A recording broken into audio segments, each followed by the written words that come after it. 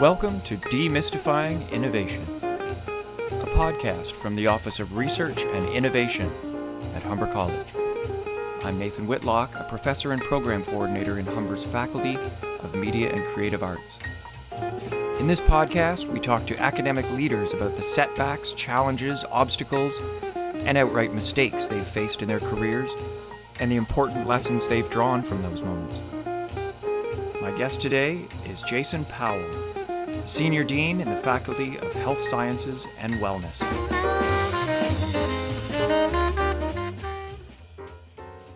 So welcome, Jason. Thank you for doing this podcast. Thanks for agreeing to this. It's absolutely my pleasure.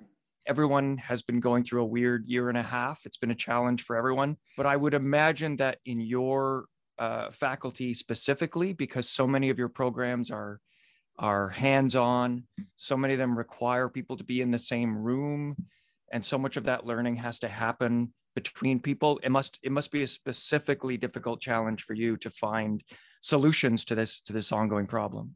Probably one of the most significant and hallmark features of the majority of our programs is that hands-on learning, and that does require quite significant close contact, and to have that removed acutely was both an opportunity and a challenge for us to reimagine how we would assist learners in achieving those competencies that we wouldn't necessarily be able to do without being very, very close and in direct proximity with each other. Were there a few moments early on in those first weeks or first months when we started to realize how long this was going to go and how serious this was, where you thought, I don't know if we can pull this off, or maybe with this program it works, but with this other program, we're at a complete loss? Were you at a complete loss a few moments there early on? 100%. I mean, I think that I would be, less than honest if I didn't say, boy, I really wasn't sure on how I would, inspire a common vision of a group of faculty members to help students, innovate and optimize in new ways to help them achieve competencies that to that date, we only knew how to help and provide students with teaching and learning in the face-to-face. And so, they're really, I can't stress enough what the anxieties for me were directly related to was that I had no playbook. I had no playbook for which to go and get off the ledge and say, okay, everybody, I'm the senior academic dean. This is the standard operating procedures for this.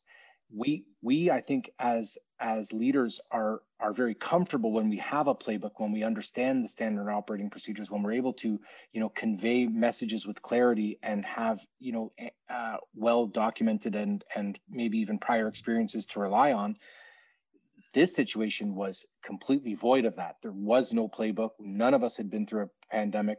None of us have had to pivot as quickly as we did from a face-to-face and physically close teaching and learning delivery to a completely virtual online and or a combination of both situations. So it really did create an opportunity for me to think, oh boy, I really don't know how to do this.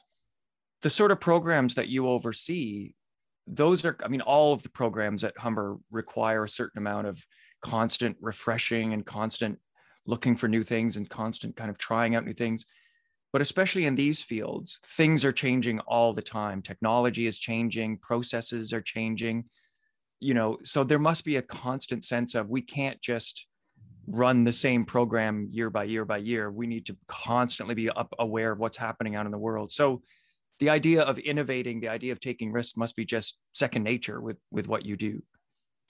Yeah, I think at least I would suggest that we were probably on better footing when we had to pivot so quickly in comparison to some others, because it is in our DNA as health-related programs to constantly be made aware of changes that are happening. And sometimes those changes happen quite rapidly, and adjusting and offering new ways of teaching and learning, offering new ways of, being, knowing, and doing to our students so that they can be those career-ready citizens, so that they can be ready to hit the ground running in organizations that are ever changing. So I think in that sense, Nathan, I think we were probably on more stable footing to adapt and be ready to, change and pivot and adapt quickly. But still, again, without that playbook or without that sort of, the mass scale of these changes, it was tough. But I certainly agree with you where some of the features of the health related programs that are embedded in our DNA are innovation and change. And so for that reason, and those particular challenges that we face every year, we were probably on more stable footing and more easily able to adapt and pivot.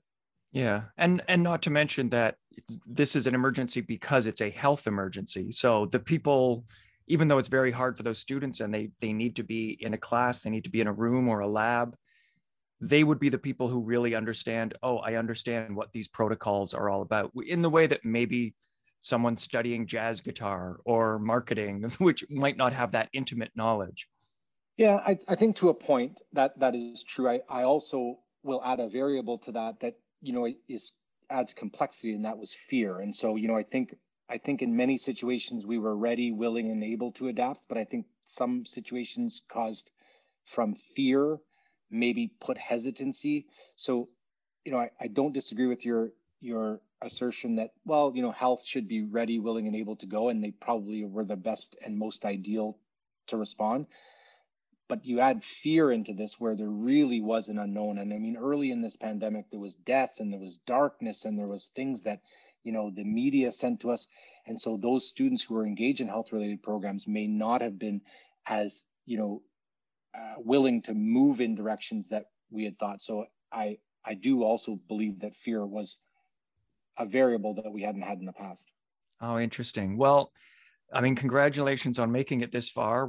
The light is there. We're climbing out. So, but it does connect to what I wanted to speak to you specifically about today, was that sense of changing on the fly or taking risks or getting into a situation where you need to completely, overturn certain assumptions that you've made, whether, about a process or a procedure or just about certain outcomes.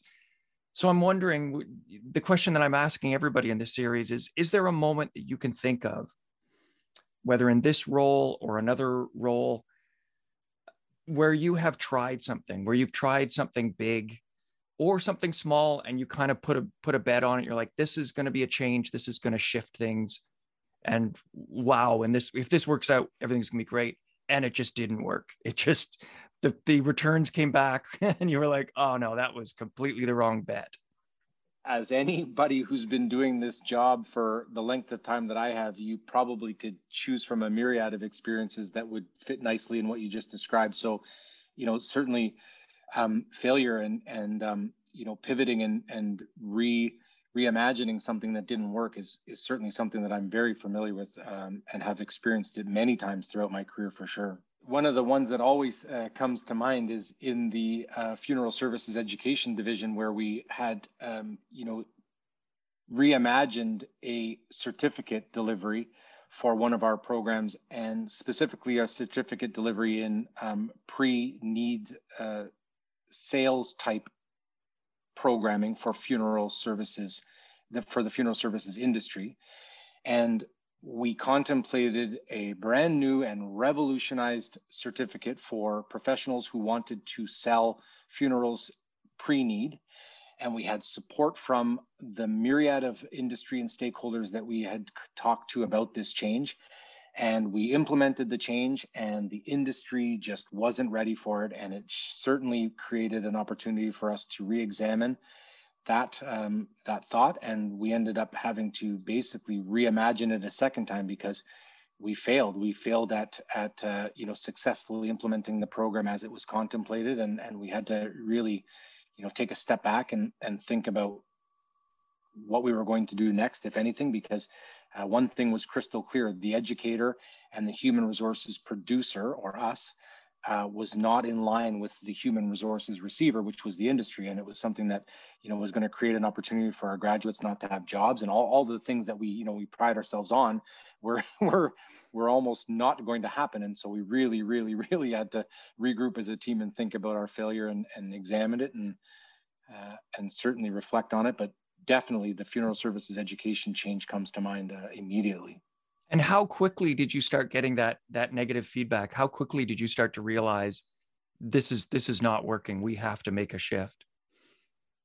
You know, I think we probably, on reflection, had some instances where we had gotten that feedback early on, but I thought that perhaps, and the group thought that perhaps it was maybe just some of the outliers, and that maybe it was the louder voices that had percolated up and not maybe the majority. And it wasn't until probably the second or third month of implementing of the program where we really started to get, evidence from our program advisory committee that, look, this is not going to work. There is really going to be some large corporations that are not going to be receptive of this new graduate. They are very upset by the direction that this program is headed, and I think it really was close to us, getting to a point of no return almost. But luckily we did get the feedback. We were receptive of the feedback, and we did change, sooner than later. Right. And I'm always curious, what kind of lessons did you draw from that? Were there certain processes that you were able to put in place, or certain things where you're like, this is what we need to do in the future before we pull the trigger on something, we need to go through these particular steps? Yeah, I think there's always lessons. I mean, I don't know if I think every failure has a lesson or two that is distinctly different from the other failures that you have. And I think in this particular situation, there's some complexities in that we are the only funeral services education provider in the province. And so in this situation, I might have consulted more broadly across the province as opposed to in our own limited catchment area, which I think is common practice for us in other programs that are offered in many other institutions. So I think in this situation where we probably didn't do our best due diligence was in the catchment area that we used for feedback and knowledge on the credential. I think what is pertinent and relevant to somebody in Windsor in funeral services may be distinctly different than something that's pertinent to a funeral services offer in Toronto. And I think without that, knowledge across the province in this one situation, we probably should have, cast our net more widely when we were looking at feedback, I think. Mm-hmm. So it did result in this idea that you have a larger impact. You have a broader catchment, a broader kind of, there's more stakeholders involved than you had originally envisioned. Yeah, that's for sure. I mean, like I said, earlier on, we are the only funeral services education provider in the province in the English language. And so, it really, we have to constantly be reminded that our stakeholder group is Ontario, not just the GTA, whereas many of the other Humber programs, our stakeholder group is Toronto. It's maybe into Mississauga, Peel, York, but primarily Toronto. Yeah. And this is the last question I'll have you, and then I'll let you get back to I'm sure many multiple, ongoing crises that, let's say Fires. challenges. Yeah. Yeah. But I'm sort of asking everybody, because when something like that happens, some of the, the temptation might be to say, well, we're not trying anything like that again. That's all off the table because we got burned that time. But of course, you want to be trying things, and you want to always be pushing things a little bit, even with that risk and that inherent risk. So what advice would you have for someone else who's in the same position, who wanting to try something and wanting to, what advice do you have to kind of push through that risk and that fear?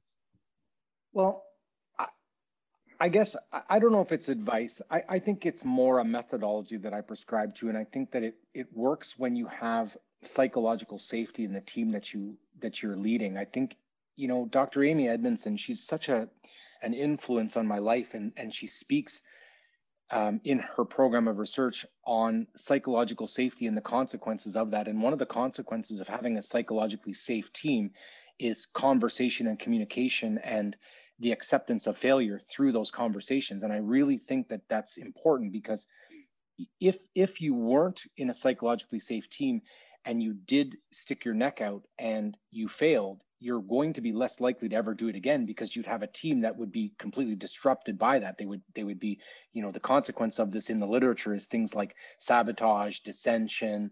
And so, when you have a psychologically safe team, like I'm proud to have at Humber, I think you're more likely to be able to be accepting of change and failure, and you're more accepting of each other's, maybe deviations from what success might look like, and learn from it and grow from it and come back even stronger. That we use failure as a lesson, and it's accepted. It's okay.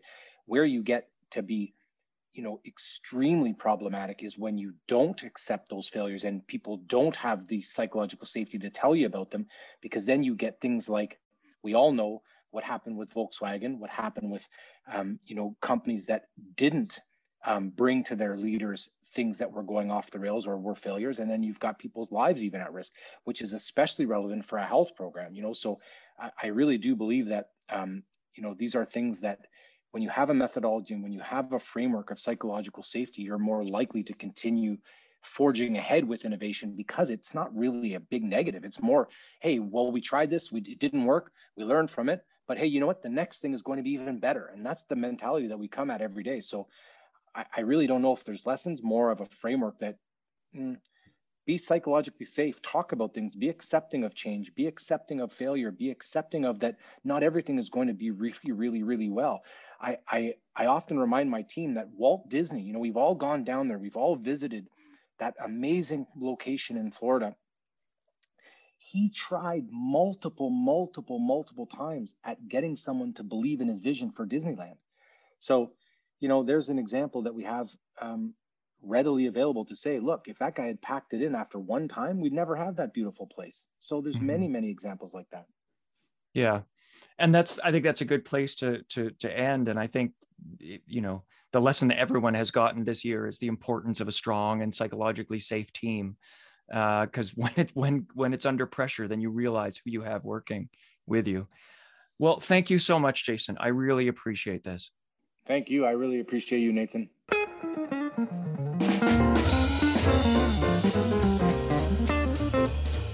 And that is the podcast.